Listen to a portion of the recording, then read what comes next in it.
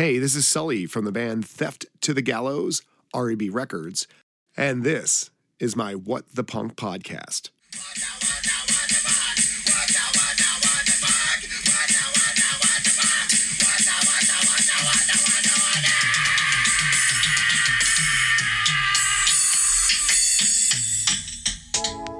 Yeah, this album is dedicated to all the teachers that told me I never amount to nothing. To all the people that lived above the buildings that I was hustling from that called the police on me when I was just trying to make some money to feed my daughter. Yeah. And to all my peoples in the struggle, you know what I'm saying? It's all good, baby. Shake it. It was all a dream. I used to read Word Up magazine. Salt and Pepper and Heavy D up in the limousine. Hanging pictures on my wall. Every Saturday, rap attack, Mr. Magic Marley Marl. I let my tape rock till my tape pop. Smoking weed and bamboo, sipping on private stock. Way back when I had the red and black lumberjack with the hat to match. Remember rapping Duke? The hard. You never thought that hip hop would take it this far. Now I'm in the limelight cause I rhyme tight. Time to get paid, blow up like the world trade. Born sinner, the opposite of a winner. Remember when I used to eat sardines for dinner? Peace to Ron G, Brucey B, Kid Capri, Funk Master Flex, Love Bug, Star Ski. I'm blowing up like you thought I would. Call a crib, same number, same hood. It's all good. And if you don't know, now you know.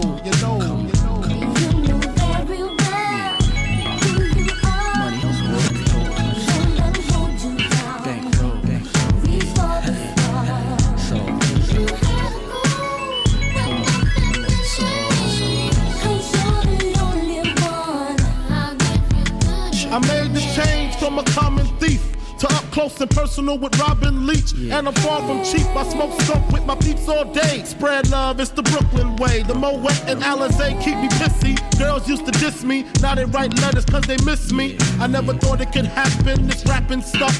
I was too used to packing ice and stuff. Now honeys play me close like butter play toast. From the Mississippi down to the East Coast. Condos in Queens, indo for weeks. Sold out seats to hear Biggie Small speak. Living life without fear. Putting 5 carats in my baby girl ear. Lunches, brunches, interviews by the pool. Considered a fool cause I dropped out of high school. Stereotypes of a black male misunderstood. And it's still all good, And if you don't know, now you know.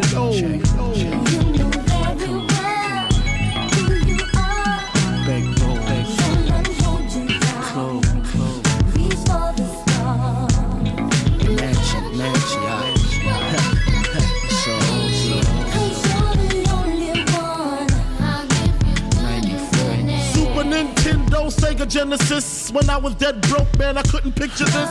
50-inch screen, money green leather sofa. Got 2 rides, a limousine with the chauffeur. Phone bill about 2 G's flat. No need to worry, my accountant handles that. And my whole crew is lounging, celebrating every day, no more public housing. Thinking back on my one-room shack. Now my mom pimps an act with minks on her back. And she loves to show me off, of course. Smiles every time my face is up in the sauce. We used to fuss when the landlord dissed us. No heat, wonder why Christmas missed us. Birthdays was the worst days. Now we sip champagne when we thirsty. Damn right I like the life I live. Cause I went from negative to positive and it's all good. And if you don't know, now you know.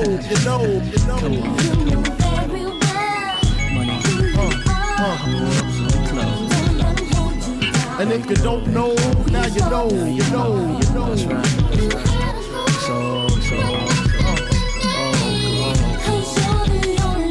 And if you don't know, now you know. Setting beats down in the house. Junior Mafia, Mad Flavor. I see you. Yeah. Alright.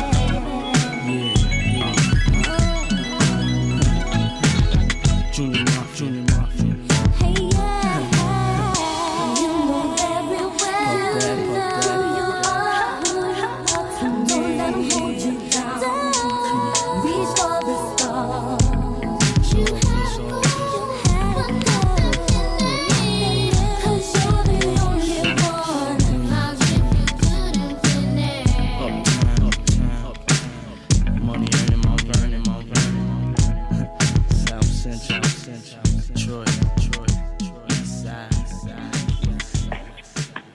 You know, Sally, I know you think you have all 5 neurodiversities, but I'm going to trump you with my ADHD, sucker. So suck it.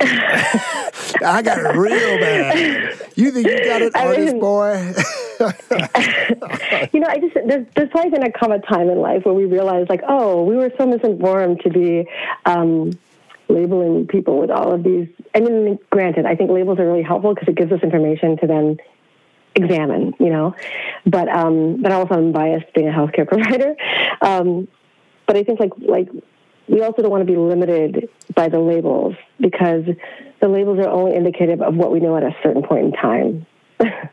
And if we only live up to that limit of what we know at a certain point in time, we're not expanding beyond what we continue to learn and grow with. And that's a problem. Yeah, but we put labels on everything. I mean, it's part of our way of, like, we do that our brains do that. Like, we want to make sense of things, and it makes sense. But, like, when it comes to, like, psychological labels and diagnostic, diagnostic labeling, like, if a person isn't recognized for their intellectual abilities because somebody's focusing on their problem with dyslexia or focusing on their problem with ADHD, they're not looking at the whole human picture. They're looking at the problem, and the problem then becomes the definition of that person's ability or potential. But it also defines them as a person, though. It also makes them feel like there's actually something wrong with them. You're defining them saying, hey, you're the dyslexic one, or you're the one with ADHD. Again, because we say that these things are disorders. Right. And by labeling a disorder, that's a disorder. Because then you're tagging people. And I think young people, I wish somebody pulled me into school when I was in, 1985 in grade school and said, listen, you got some OEs, here's the deal. You're seeing the world different. Right? You're seeing the world differently. You're not going to learn very well the way we do things here. So suck it up till you get to college and life will change for you. Or here's one. You're didactic. Do it yourself. Read a book, process it, write some songs about it. You'll feel a lot better about yourself and you won't feel like such an idiot.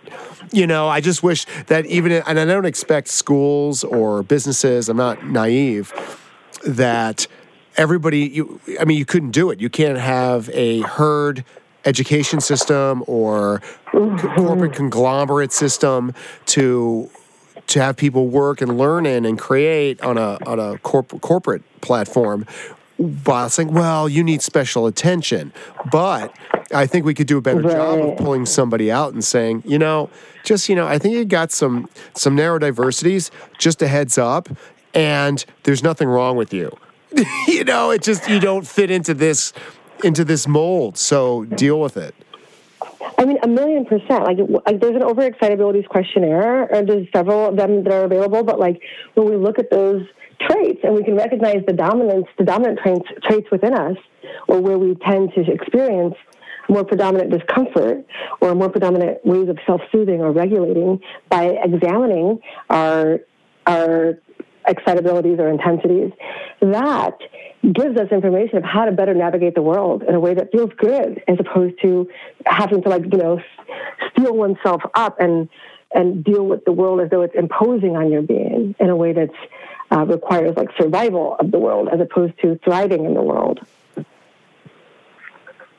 So does that make sense? No, it does. So I want to move on from this in a second, but I want you to answer my question because I'm going to take the ADHD card off the table. Let's just take it off the table.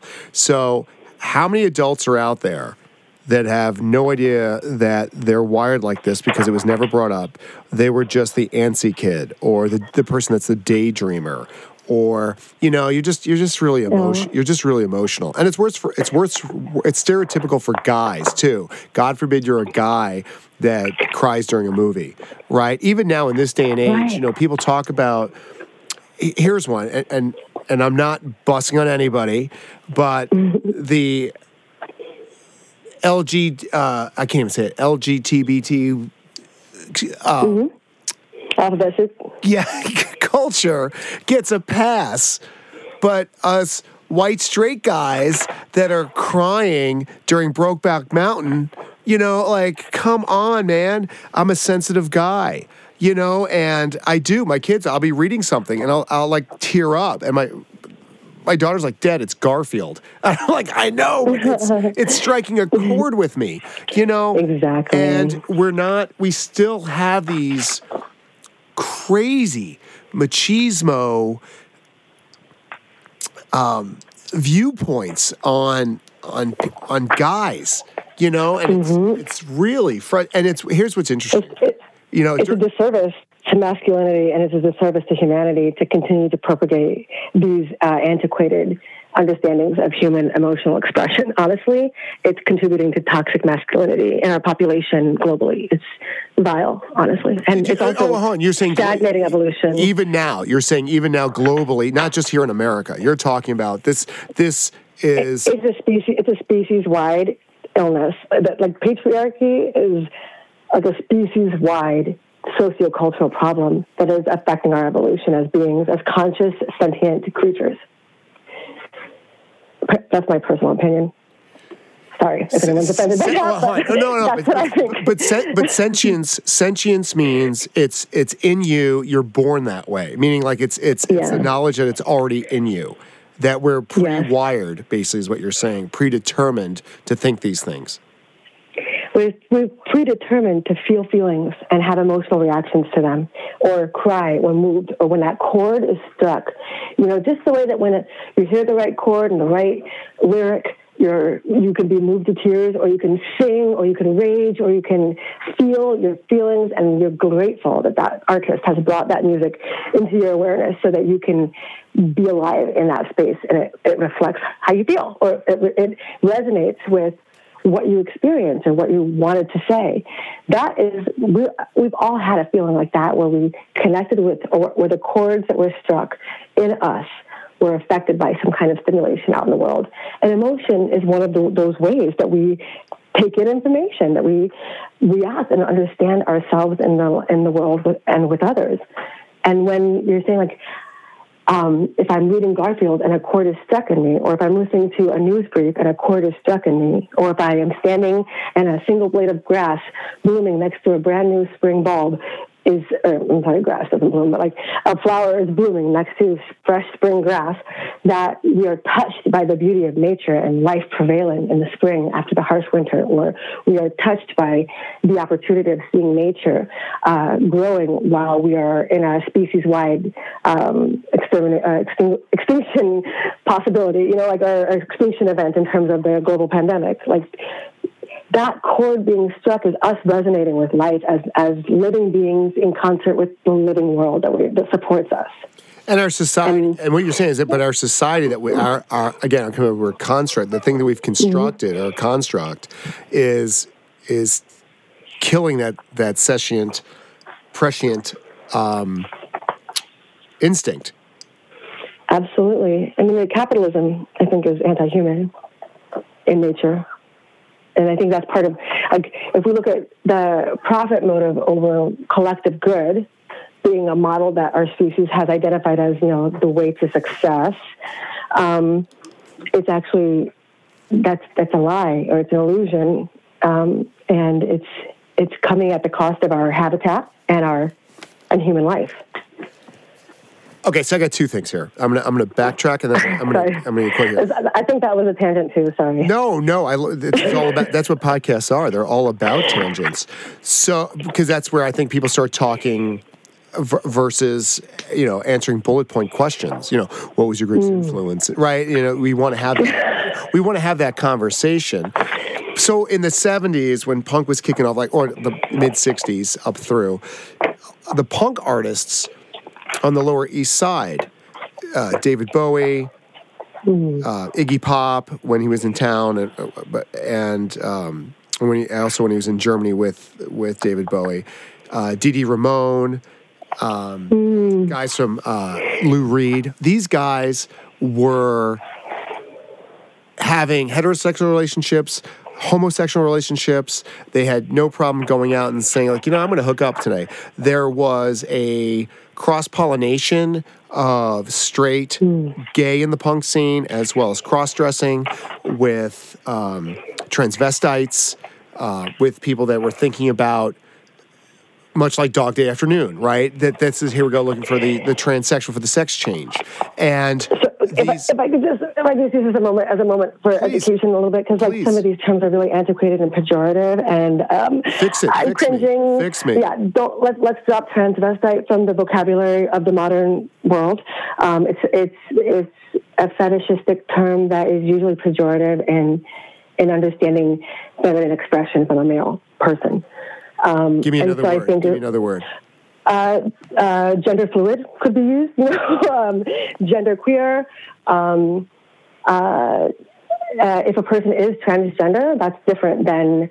I think, like, to go back, like David Bowie and these individuals definitely were pioneers in breaking the binaries around what it means to express masculinity. God bless them for that. And thank you, nature, for showing diversity emerging in that form. From that form allows us to break the binary of gender constructs, being masculine or feminine, as the only options for human behavior, which is actually a limitation, as we come to see, by only using these constructs of male-female and only holding on to 2 points of expression. There's so much in between that is then either deviant or misunderstood or suppressed, or in some cases targeted and persecuted intentionally because of that difference. And so just moving away from the past where people are continuing to be actually, this is still an ongoing issue of human rights violation for transgender individuals or for individuals who are challenging old ways of understanding masculinity and femininity and creating a broader spectrum of options for expression and gender. So just those terms like that have been known to be associated with hurting these individuals or dehumanizing them are words that I would just avoid. And so the cross-dressing might be describing a behavior. I wasn't actually talking about Bowie as an artist. He would basically have sexual relations, like that they like visibly, like actually identified himself as bisexual, as was a lot of these artists at the time. And I was just using the jargon from the time because that's how it was described. It's true. And I apologize for that. That's not my intent to be disrespectful. But I guess what I'm saying, I'm not looking at them as artists. I mean, as far as like what they're doing on stage, what I'm saying was in their spare time, they were all going out and hanging out in a gay with gay people and lesbians and straight people and people that were exploring their sexuality, and they were all in this incubator, much like you were talking about in Miami. And there's something about that exploration that's been overlooked, and a lot of that went to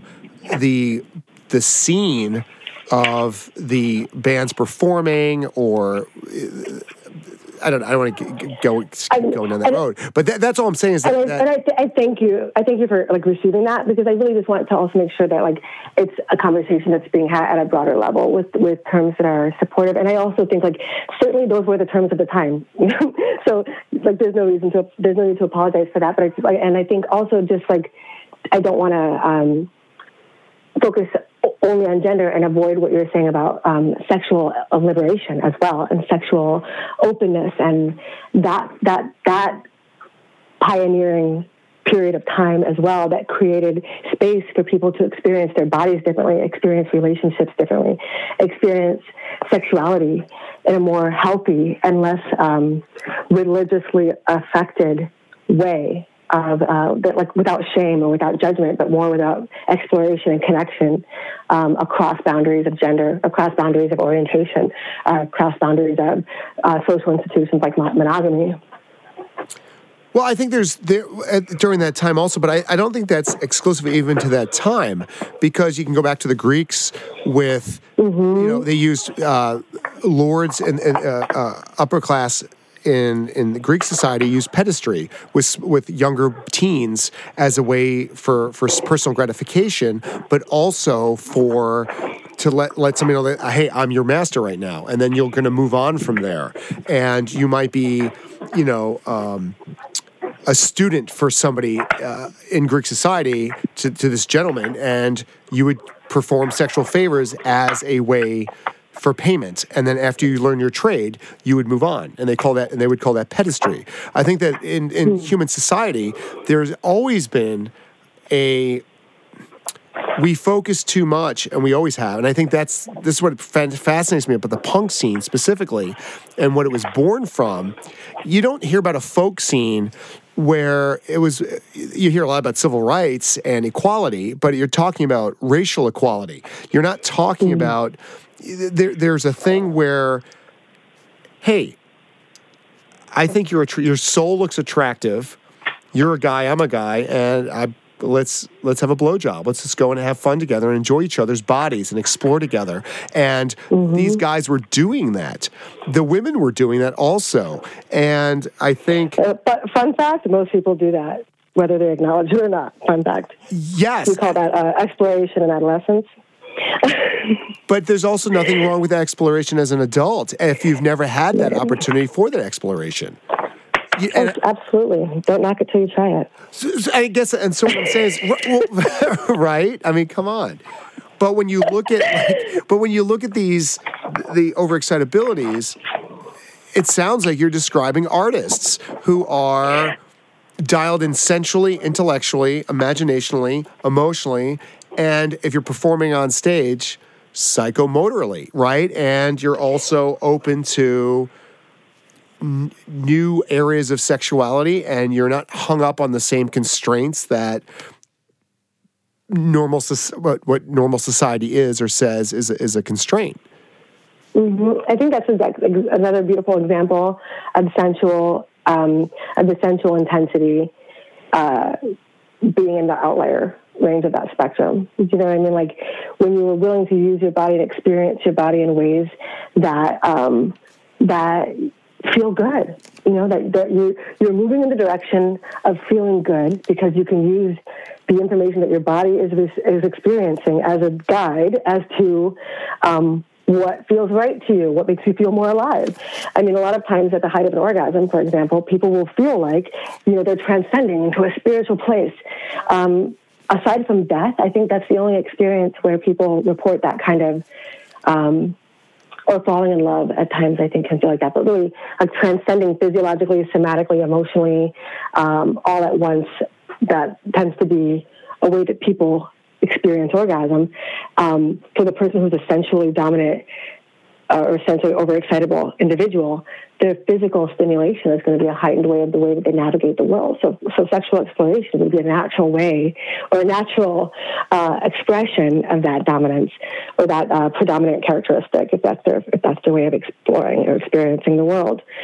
And I think sexuality is a sexual liberation or sexual freedom around sexuality, or not being confined to a fixed orientation, could be another way that is expressed in outlier populations.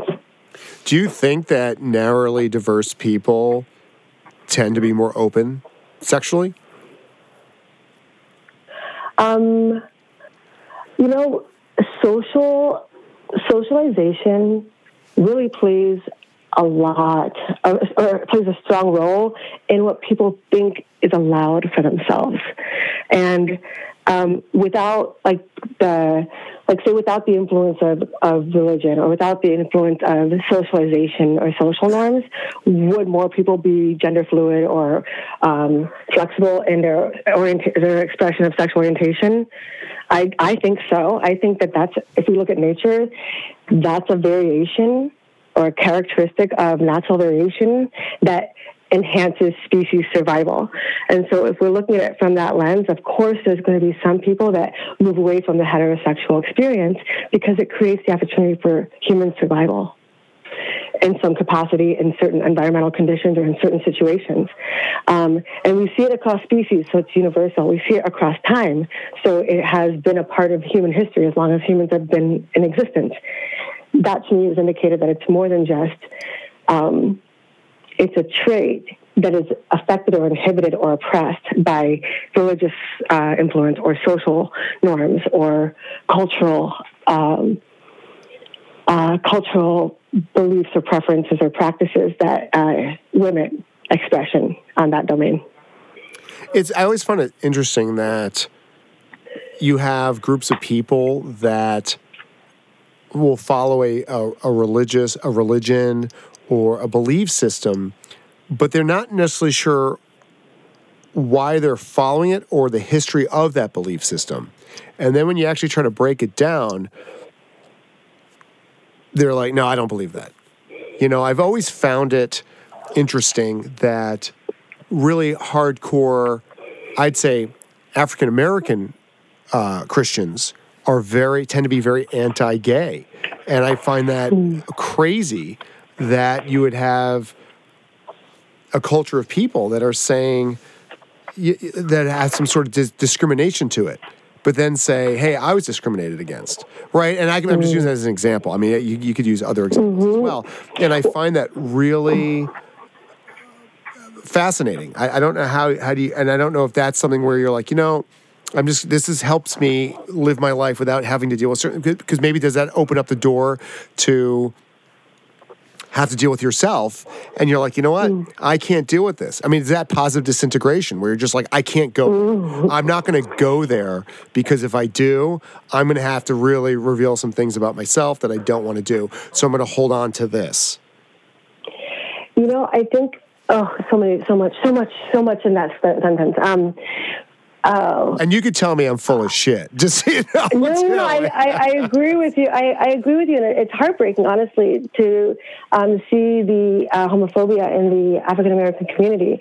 I'm biracial, and I feel like it's a triple threat to be, especially if you're a gay woman, to be an African American gay woman. It's like you have every minority possibility box to check, and there's not a place of acceptance in any community where you are 100%. Oh my God, you did it again. You did it again. Oh my God. You have the ADHD card. I can't take it. But I mean, you know what? I think there's this is a time where we're seeing the importance of diversity in all walks and manners of being as a way of contributing to the narratives of human experience. And so whether it's biracial or blended cultural individuals or people who have taken different walks from spiritual paths or religious paths and exploration in that domain, or we're really seeing a lot of the intersection of ways of existing, whether it's gender orientation, race, class, educational backgrounds, religious and spiritual backgrounds, starting to be questioned, or I just like the idea of breaking the boundary. We're starting to really question why we have limited ourselves to certain constructs that are man-made or man-created, and I guess I'll say man-made, but I don't just mean masculine in this way, but I guess I do, but I don't. But these are human-created ideas that we have turned into facts about being, and it limits our way of being fully human, especially in certain populations. And by the emergence of more and more people sharing their narratives, or more and more people coming together and creating blended families or having blended cultural experiences, these narratives are showing just how globally universal our species is. We are so different on the outside, but we're all the same on the inside, and if we can recognize those traits instead of using all of these ways or like citizenship or money or status or socioeconomic or religious identification or all of these constructs that we've created for division, if we could recognize the man-made concepts and that we have a choice whether or not we allow that to divide us. To me, I feel like that would be actually moving in the direction of conscious evolution, as opposed to, or conscious betterment or spiritual alignment with a higher purpose, or as Maslow would say, self-actualization. It's moving away from those things that limit our infinite potential and embracing the flexibility and the possibility that is not limited to labels.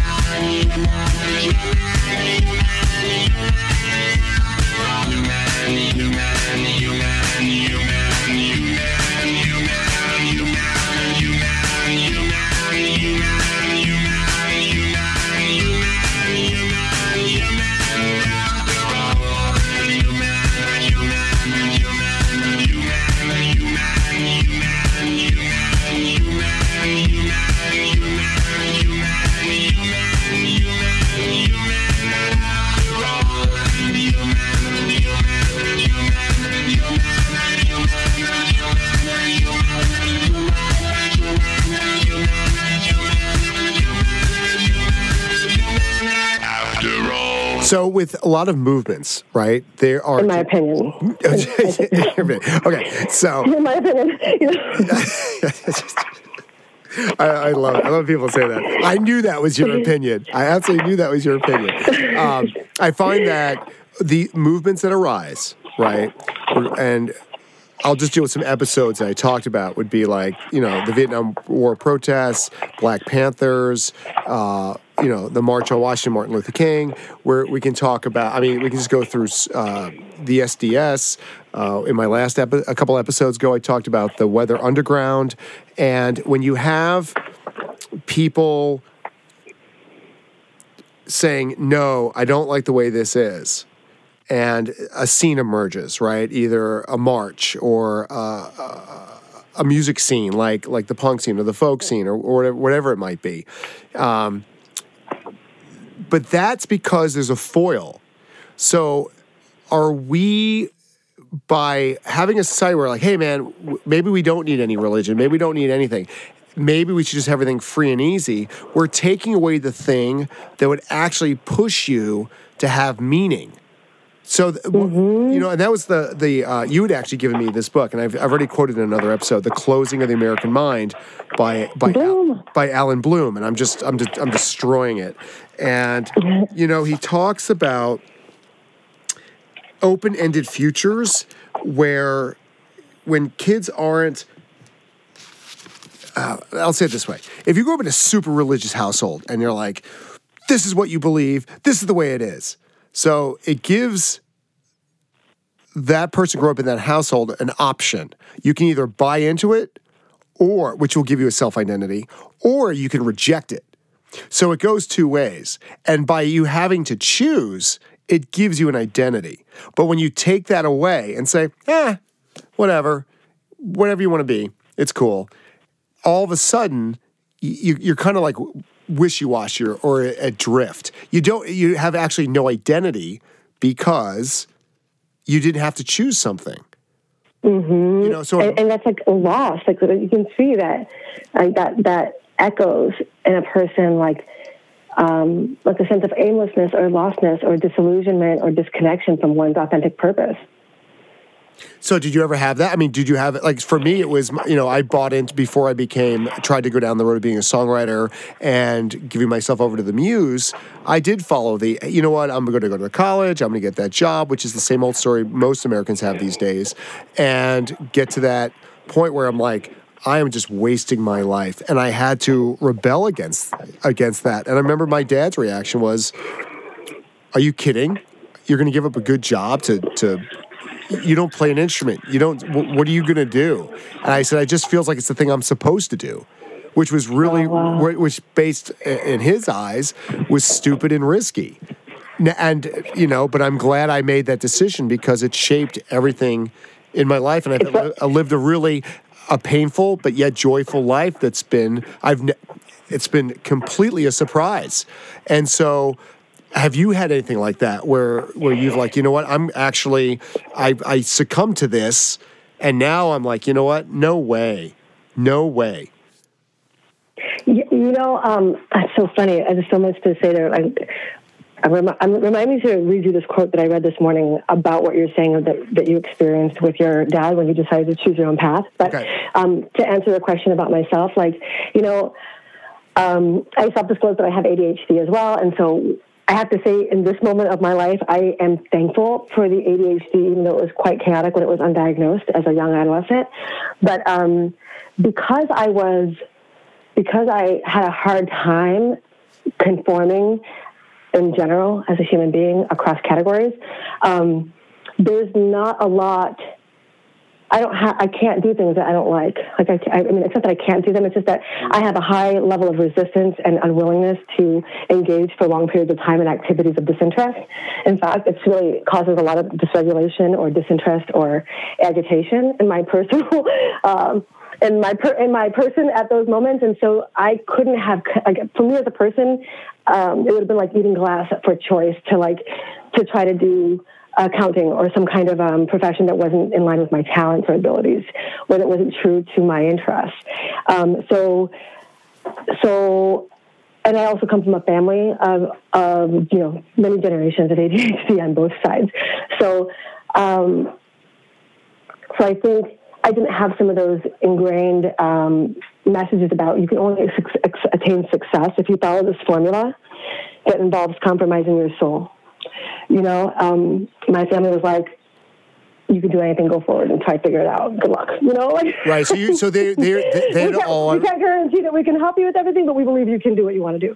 So I appreciate that because what I was good at was being with people and understanding emotion and being comfortable in presence of heightened emotion and being able to interpret or translate or negotiate. But I think mostly I can interpret and translate for people when they're in that space and help facilitate communication and connection. And so, by 8th grade, I was like, what if people figure out what they want to do? I thought writing or advertising would be a path for me. But as I got into school and was starting to understand formal education, marketing wasn't for me. It was, I was much more interested in the human behavior. And so I followed where my passion felt the most stimulated because I think that's where ADHD works against me, but also works for me.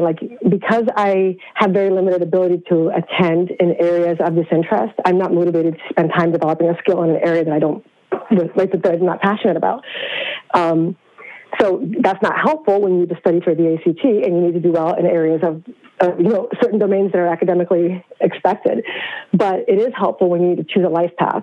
It is helpful to know, hey, I'm not good at this, or I hate this, or I'm not willing to expand my skill set in that domain because the reward is not as meaningful as the expanding in this creative area where I am able to bring more of my full self and talents naturally to that expansion, as opposed to having to build something out of nothing. Because I think, we're evolved to capitalize on our unique individual strengths. That's the point of variation. That's the point of genetic recombination in such a unique way that an individual is created. It's unlike any other individual that exists. And for me, that led me to psychology, thank goodness, because it was a place where there's so many different ways of thinking about humans, about behavior, about emotion, that I could choose from a range of teachers and be influenced by a range of teachers instead of one ideology or one way of doing things, which would never have been sufficiently satisfying for me. Does that make sense? No, and I think you said the word not to adhere to one ideology, and I think that's what I would say is that sometimes, so you grew up in a household where you didn't have one ideology, and I grew up in one where I did. And so I guess I think you answered my question when I said, do we necessarily need to have one ideology to rebel against? Clearly, no. You need to have, and in a weird way, I agree sometimes with Alan Bloom, because he said, like, that's going to be the impetus for you to make a decision.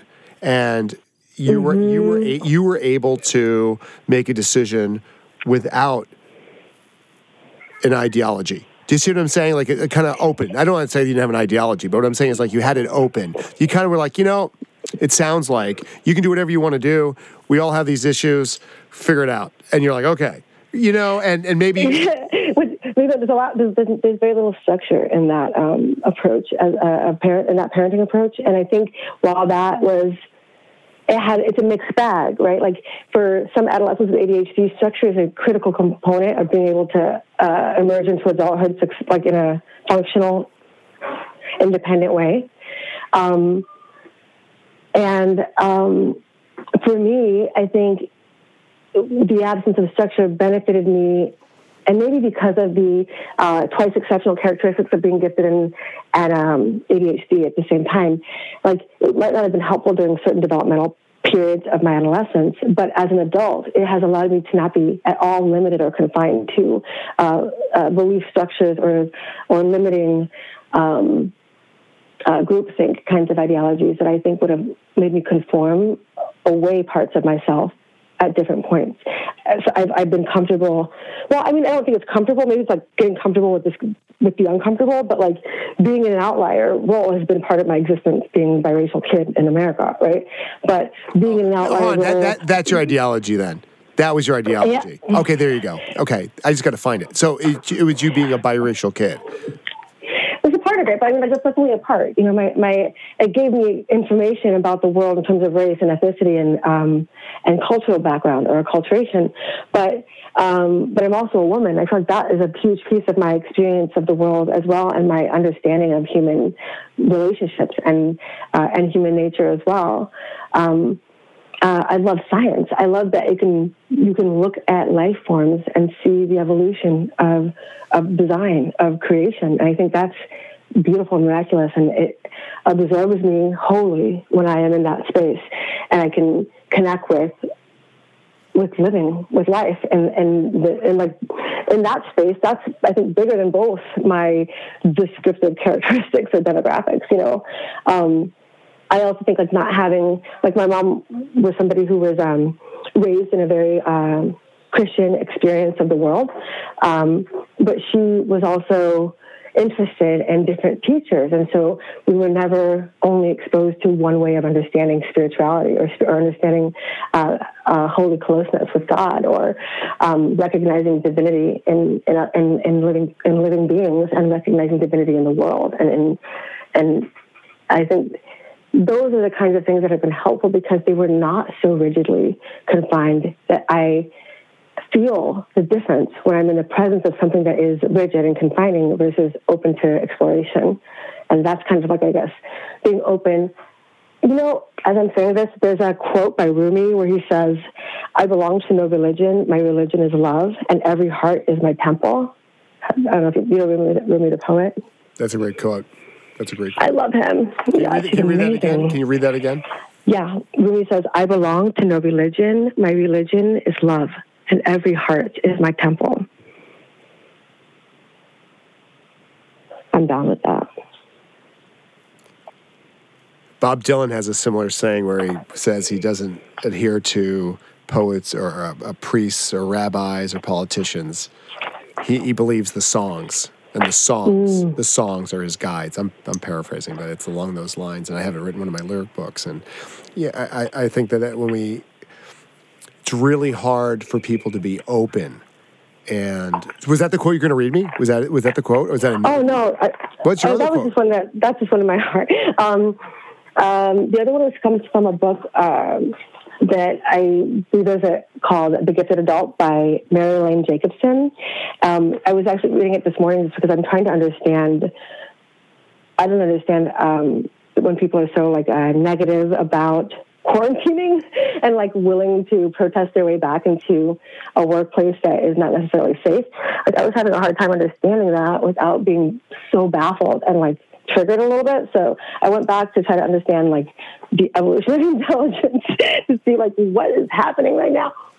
But one of the things that I was reading kind of speaks to what you were saying about like you went through the experience of conforming in terms of a career path with your dad, but then you realized at a point where you had to listen to your internal song and move in the direction of that to be a satisfied, happy, healthy human being, you know, and to be able to use your talents and your gifts for collective benefit, you know, or for the greater benefit. And when we're in alignment in that space, we are, I think, being true to our purpose. We're being true, if you choose to believe in God, we're being true to those God-given gifts or that natural way of wiring that we have that allows us to offer something, not only to the world, but to our families and to our relationships and to ourselves, you know? And so the quote was this, like, the next step in the evolution of human intelligence relies on our advanced development. The third element that acts as a keystone to lock together the foundational elements on which evolutionary intelligence lies. She was talking about characteristics of human vision, mandated mission, and revolutionary action all work together in concert with intelligence and giftedness as the cornerstone of unconventional breakthrough of intelligence and examining that. She says, like, when the spiral... Sorry, scratch that.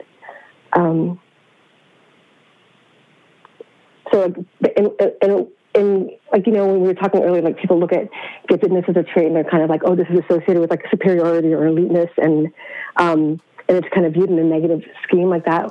What she was saying that, like, when we look at this spiral of evolution building on these other areas of being in touch with a humanistic vision and a mandated mission and revolutionary action, when the spiral of evolution of intelligence is added to the ability formula or cognitive ability formula, people of high potential are able to stand away from feelings of guilt, selfishness, grandiosity, and inhibition.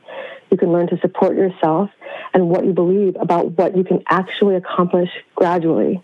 And then this moves away from possibly to probably to naturally as people start to accept that their special gifts are not about being superior or using those gifts in ways to have power over other people.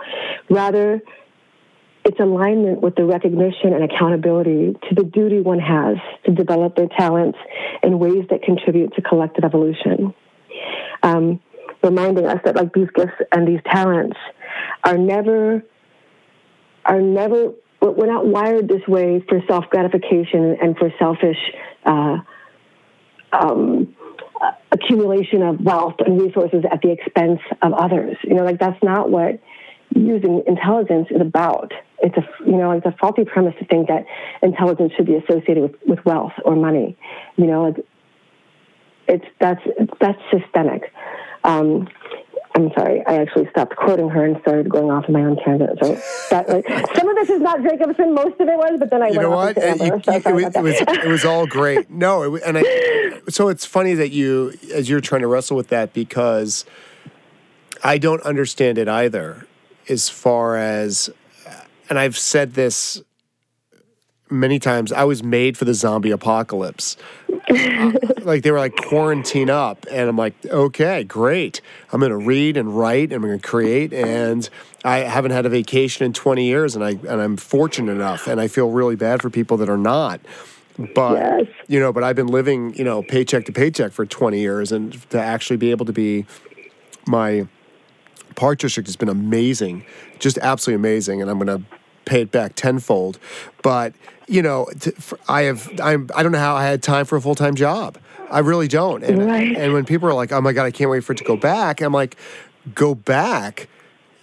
You know, and I get right. There's no going back. It's only going forward. Like that's like the anti-evolution experience as well. It's like, we know now that in any circumstance, we can only go forward knowing what we know and make it better, not go back to something that was broken. But and comfortably broken. Hold on, but you said it though. Did they think it was broken? You know, I mean, this is where we get into that thing of, did you think staring at your phone all day long and going to work and shipping your kids off to, you know, one sport after another sport after another thing after another thing, and actually not spending any time with them thinking? You know, that was one of the things that Alan Bloom was saying in his book, is that we take our kids on a trip. We take our kids to sporting events. We'll have dinner with them. But we don't spend any time thinking with them or questioning the universe with them. And that's where people get, or young people start getting their lost. Right. Well, what they're about. And I think that's something like, so now I'm going to keep going back to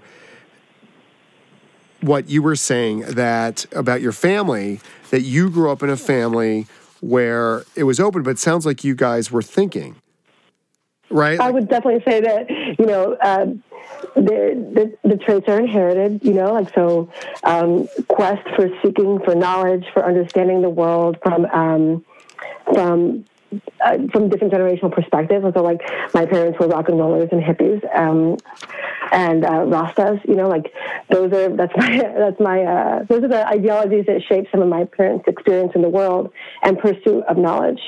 And so, you know, on our shelves are all kinds of spiritual teachings, all kinds of approaches to living in a world that doesn't prioritize or value artists and creators and mystics in the way that we believe should be, you know, or like that we create support for all shapes and ways of being human and sharing information, without having to make one less in order for another one to be, you know, like that.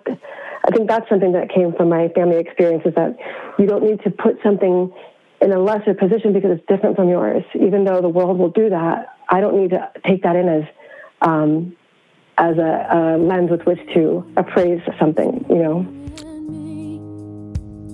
I want to spit in their faces, then I get afraid of what that could bring. I got a bowling ball in my stomach, I got a desert in my mouth. Figures that my courage would choose to sell out now. I've been looking for a savior in these dirty streets, looking for a savior beneath these dirty sheets. I've been raising up my hands, drop another nail in, just what God needs, one more victim. Why do we crucify ourselves every day? I crucify myself. Nothing to do is good enough for you. I crucify myself every day. I crucify myself. My heart is sick of being. Still my heart is sick of being in chains.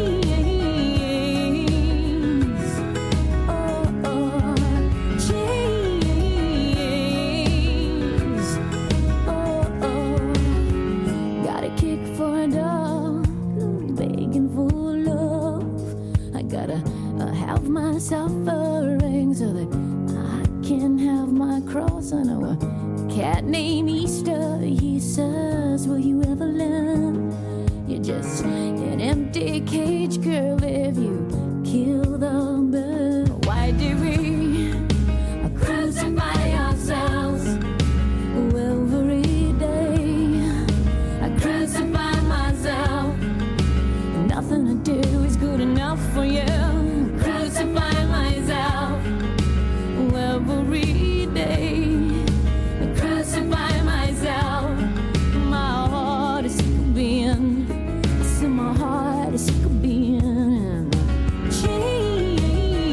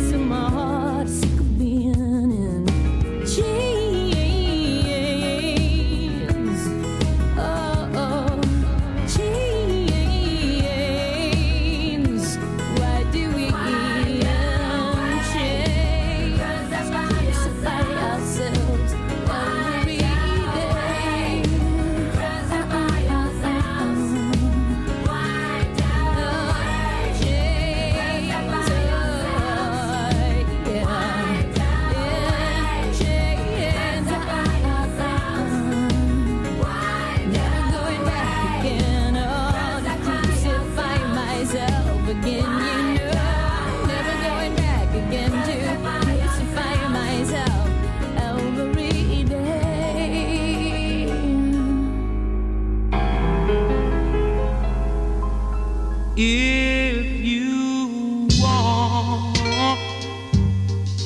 something to play with, go and find yourself a toy. Baby, my time is too expensive,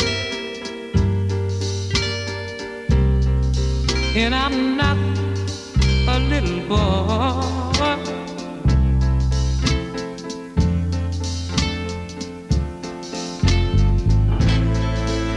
If you are serious,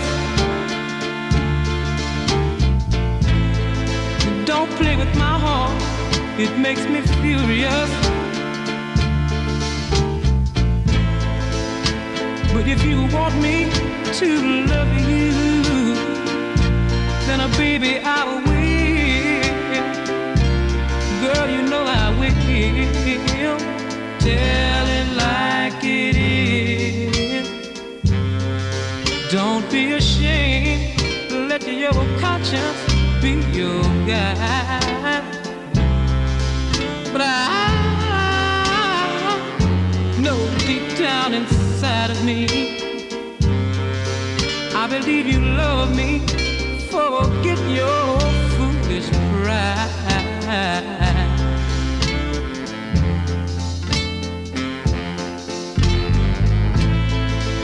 Life is too short to have sorrow. You may be here today and gone tomorrow.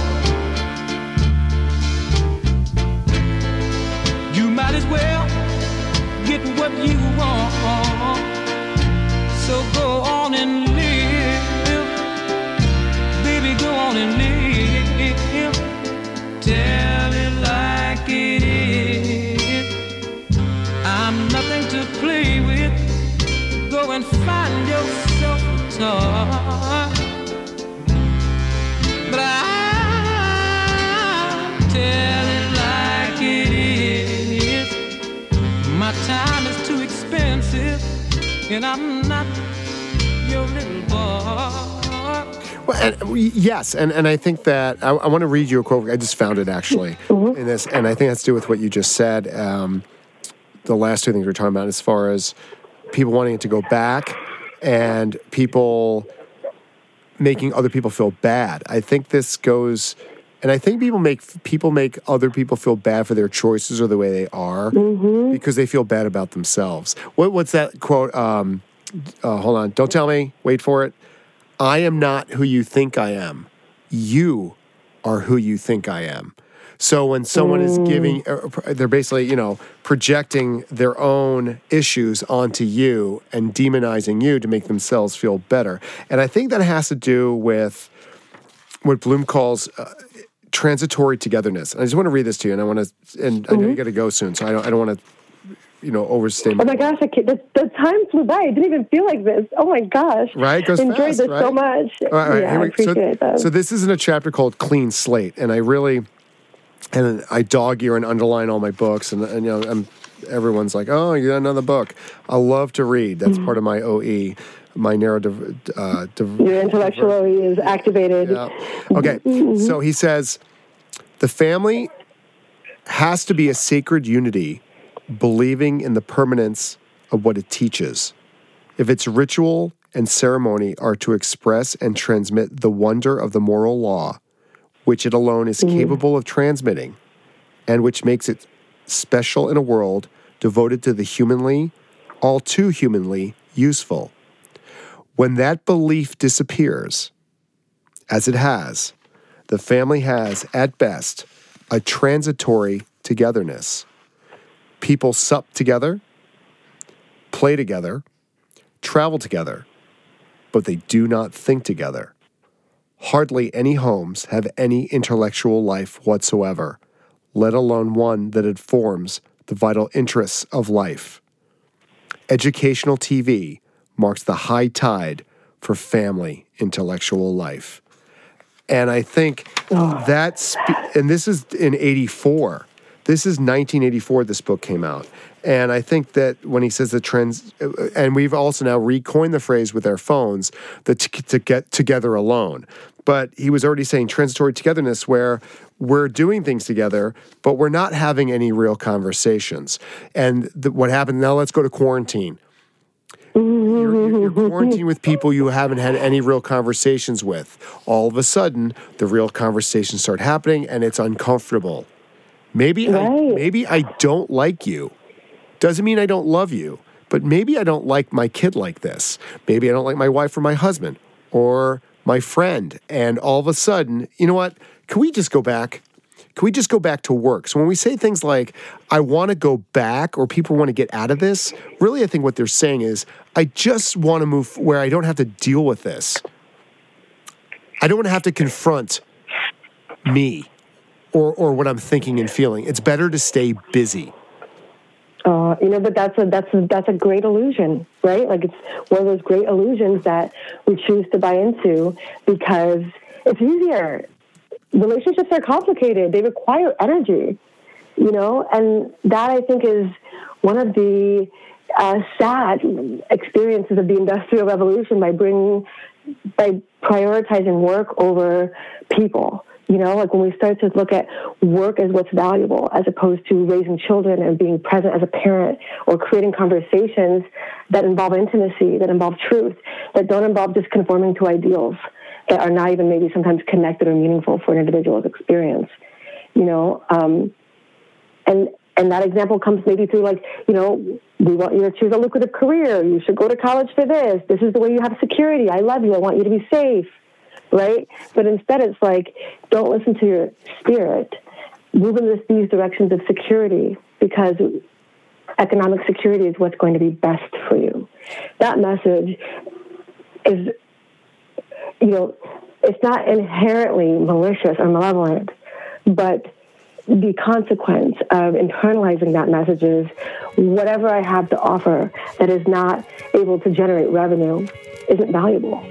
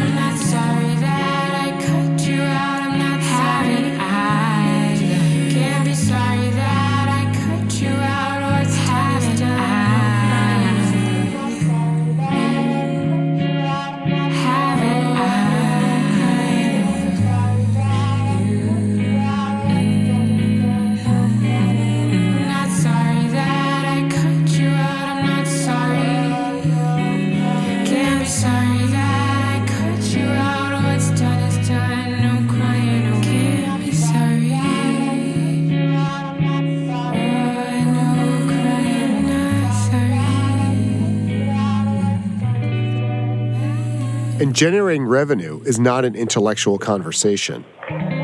No, it's not. It's a construct. Again, it's like we're playing into, now my being, my meaningful existence as a human being is going to be equated with a dollar amount, a piece of paper construct that we created, again, and decided is valuable, as opposed to recognizing that a person's ability to create art or make music or use their body in a way that is fulfilling and they're able to share with others, or to use all of these talents in a way that makes them feel joyful because they're in line with their purpose. It might not be that they're going to be able to have a vacation house and travel internationally or whatever. Sometimes that's not the trade. Sometimes the trade is for connecting in a way that feels real. Or sometimes the trade is sharing what you have to offer with others because it enhances and benefits the circle around you. And that you can't put a dollar amount on, but just like in the family situation, we're not cultivating that if we're always out of the house, focused on making sure that the mortgage is paid and the children's childhood is passing by in that period of time. You know what I mean? Like that is a formative time to come together to teach them how to birth themselves throughout the course of their life. And where do they learn that? They learn that from their parent models and their first attachment figures. I like my style of psychological, my style of therapy and my style of psychology is informed by humanistic and existential teachers. And one of the things that Eric Fromm, he wrote like this book called Man for Himself, but one of the things that he would say about family and about people is that man's, forgive me if I butcher the quote, but it's like man's main task in life is to give birth to himself and to become what he potentially is. That's the most important product of his effort is his personality development. And I think that is like quarantine is a beautiful gift to that experience. It's a pause on the rat race. It's a pause on what are we trading in exchange for financial and economic security? How much of our humanity is lost in these everyday decisions that move us away from our children or move us away from our partners or move us away from our family members and communicating with our friends? When we're so exhausted by the effort that comes from generating revenue and economic security, what do we have left for what really gives meaning to life? And for some of us that are privileged enough to work in the fields that are in line with our talents and abilities and fulfilling in terms of work, like, being able to work and have levels of heightened fulfillment in the work zone, we still have the duty and the expectation or the responsibility to be present for the role of parenting, which is not supervision, which is not provision of techno nannies through video games and cell phones and access to social media. It is provision of the space to explore deep questions and to feel your feelings and to know that you're safe in that place of human experience that you were brought into by these individuals called family. And obviously I could hear the idealism that I have in my expectations of family members and family roles. But I think it gets lost. It gets lost. And when you see, when children are asking why repeatedly at 6 o'clock in the morning, it's hard sometimes to be like, to want to have the mental energy or the emotional energy to sit and be present and create space for that curiosity and that imagination. But it's a duty of parenting to create that space for a person to learn how to reflect and to be able to critically question and think for themselves instead of just being obedient and absorbing information without questioning it, which is like clearly what we see that there's a detrimental impact on humanity when we cultivate that way of being. I would say the quarantine is a beautiful opportunity to watch. If you have the ability to tolerate the news at all, every time you watch these days, you will see the question, like the problem that happens in a species or in our society when we don't critically think for ourselves, when we don't question these concepts and investigate or self-examine or examine concepts, period. Like there's an unsafe at best it's unsafe, and it doesn't involve the population to move them forward. At worst, it could contribute to an extinction event by ignoring basic safety universal precautions to prevent the spread of a lethal illness. It's not rocket science. It's actually Wikipedia available. So it's really important that we are using the time of childhood to help individuals hold on to their own autonomy, hold on to their authenticity, and to cultivate deeper, reflective, philosophical thinking. It's their birthright to have that space. And yet, a lot of culture has emphasized instead, be seen and not heard, be obedient, equating being born as being naturally sinful or unclean at birth. These are anti-advancing principles to exist under. That level of control and conforming to that level of limit and questioning, it's a huge disadvantage to a thinking being and a sentient being. And I think that this opportunity is very dividing or very clarifying in terms of seeing what happens when you stop thinking for yourself and you allow I'm really trying hard to be politically correct in this situation. Don't but I'm be thinking more politically correct. Come on. I'm just like the corporate company culture of profit over people. When these things are getting intertwined with normalcy or acceptable ways of existing in society, we are devolving and we are disadvantaging our future and our planet and our children and their species as a whole. And it's a wake-up call being in quarantine and recognizing, oh my gosh, there's tension, there's unspoken and abandoned hurts that have happened in a family unit by default because of neglect that happens from the demands of participating in the workforce, And it's not by intention, sometimes it's just you have to intentionally create and cultivate and carve out and value that time for people for oneself even, just to be able to read and self-reflect and philosophize and have an opinion that's not, Yeah, but hold on. That's authentic but you in the midst of all these sound bites, but also right, you just said it, though. Well, you just said, though, you can't philosophize and ruminate and think back if you're filling every space in your mind with stuff, right? Yeah. I'll use stuff, right? If you're constantly being distracted, you have to leave time and space to process. But when we decide, right, the joke is the information age is so much information that we're paralyzed. We can't do that. We cannot philosophize, and we cannot, or we refuse to shut those things out. And listen, it's difficult for me. There are times that I'm just like, oh man, I just want to binge watch this show. It's so good right now, and I stay up till 1 o'clock in the morning, and I'm like, that was dumb. Because now I'm getting up at 6 and I feel like crap for the next 2 days.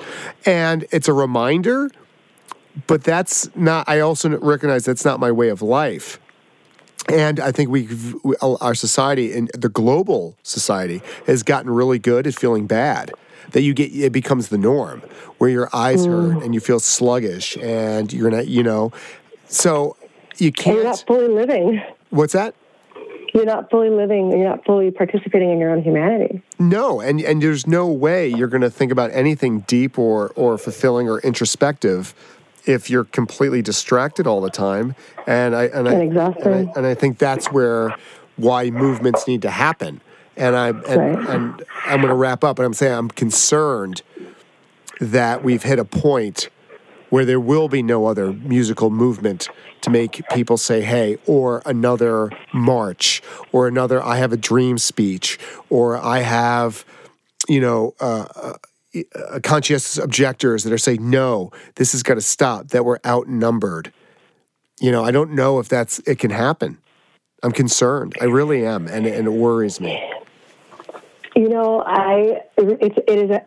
being an outlier in terms of intensities, it is a healthy worry to have. But, on the flip side of that, a nihilistic fear that stories will not be told and we will lose our teachers. I just know that that's not the way of humanity. We are storytellers. We are creators. We are innovators by design. We are meant to break the boundaries of confinement in order to continue to live and survive in the planet. And change is the only constant that can be predicted and planned for, and the resistance to change is synonymous with death and extinction. We have to adapt to survive. And this experience of adapting to a new normal, of recognizing that the rat race isn't the way of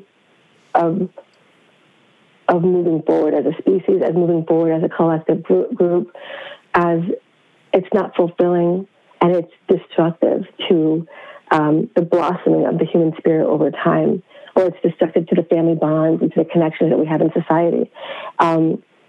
We have to recognize that this is a wake-up call. And another quote that I might like to close you with, or like to, sure. Oh man, there's so many. Like I'm like, now that I'm thinking humanistic existential, I'm like, oh my guy, Fritz Perls, my guy. Take us out. Final wisdom from Dr. Amber Seiler. Hit us. So Fritz Perls talks about therapy, and he says that the task of therapy is the great awakening, the coming to one's senses, the peak experiences that cause one to start to see, to feel, to experience one's needs and satisfactions instead of playing roles. And that there's no meaning to life except for the meaning that man gives to his life by the unfolding of his powers.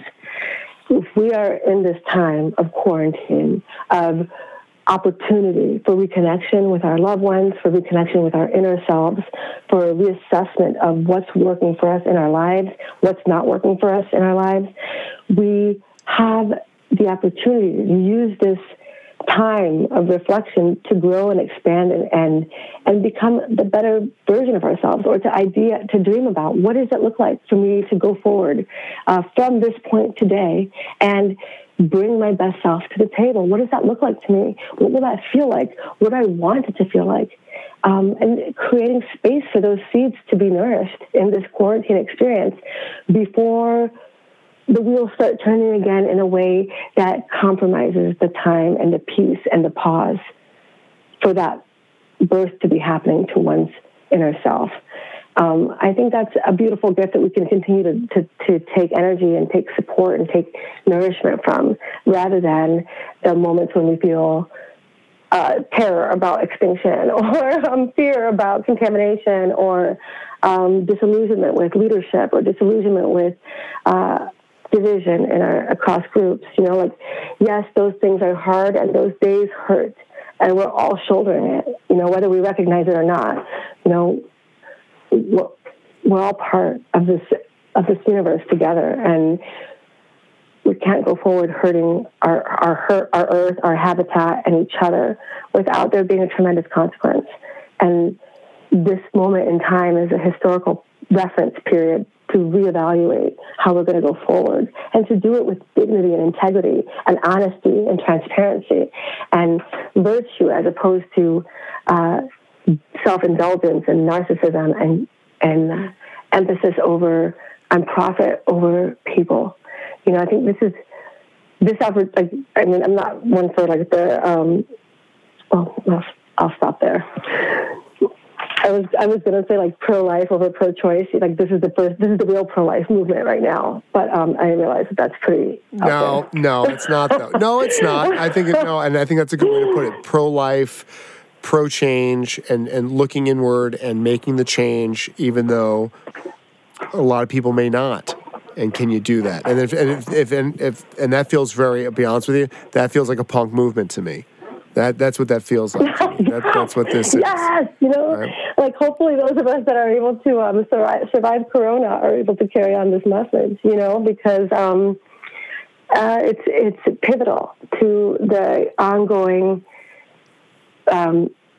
hope for betterment of our beings and connection.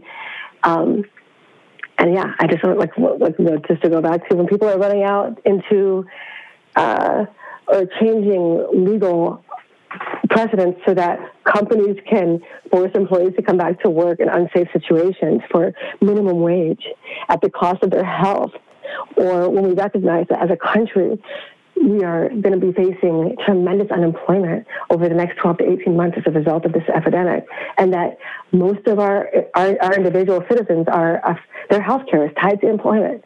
And if we are losing people employment, they're going to be disadvantaged by not having health care in a time of a global, contagious, airborne viral pandemic. We have to do better. We have to come back to the drawing board and look at, we can look at all these other models: fascism, socialism, communism, democracy. We can look at them and we can improve on what we know and create something new, as opposed to rigidly adhering to outdated models that don't fit anymore what's happening.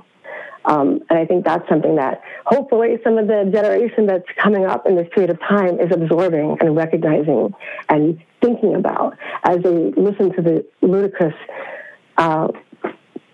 mishandling of this situation with Corona, but also like everything else that's occurring in terms of the planets being decimated and people being unprotected. Like this, we have a responsibility to protect each other. If we're talking about the herd mentality, we are meant to survive in group, not to survive in individualism. We're meant to be collectively connected, not individually self-indulgent and using our power to advance our individual interests at the cost of others. That's not the way of evolving in nature. And it's not sustainable. Thank you. Thank you for having me. I really appreciated this conversation. Pro-life, pro-punk, right there. I mean, namaste. Sally, namaste. No, listen, I appreciate you taking the time and doing this, and I would love to speak to you again some other time and delve into positive disintegration, because that's a whole other level of levels going somewhere. Yeah. Awesome. That'd be awesome. Thank you. Listen, have a great weekend. You too. And I will talk to you more formally next week. Looking forward to it. Have a great weekend. You as well. You're the best. Thank you Bye-bye. so much. All right. Bye. Bye-bye. Thanks to you listeners too. Bye-bye. Bye. Broken hearted, running wild. This was written for the one to blame, one who believes they are the cause of chaos and everything. You may find yourself in the dead of night, lost somewhere out there in the great big beautiful sky. You are all just perfect little satellites, spinning round and round this broken earthly life. This is so